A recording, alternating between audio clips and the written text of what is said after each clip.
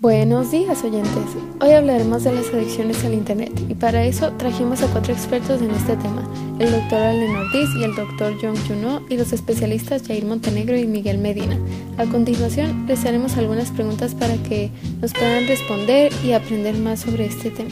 La primera pregunta va para el Dr. Ortiz. ¿De qué se tratan estas adicciones? La adicción al internet consiste básicamente en el exceso del uso de esta, dejando de lado otras actividades más importantes como la escuela o como las relaciones con tus familiares o con tus amigos. Muchas gracias por compartirnos su conocimiento. La segunda pregunta va para el especialista Jair Montenegro. ¿Cuáles son las características de estas adicciones? La dependencia psicológica es uno de los síntomas más importantes de la adicción al internet. Hace que parezca que no podemos hacer nada sin este. La modificación del estado de ánimo es otro síntoma. Hace que se disminuya la autoestima y puede llegar a aparecer un sentimiento de culpa. Los efectos perjudiciales que esta adicción causa en la vida de la persona pueden afectar tanto académicamente como financieramente. Gracias por su aportación. A continuación, el especialista Miguel Medina nos compartirá las causas. Respecto a tu pregunta, Edith, algunas de las causas de la adicción al internet es que se ha introducido en nuestras vidas con una gran rapidez.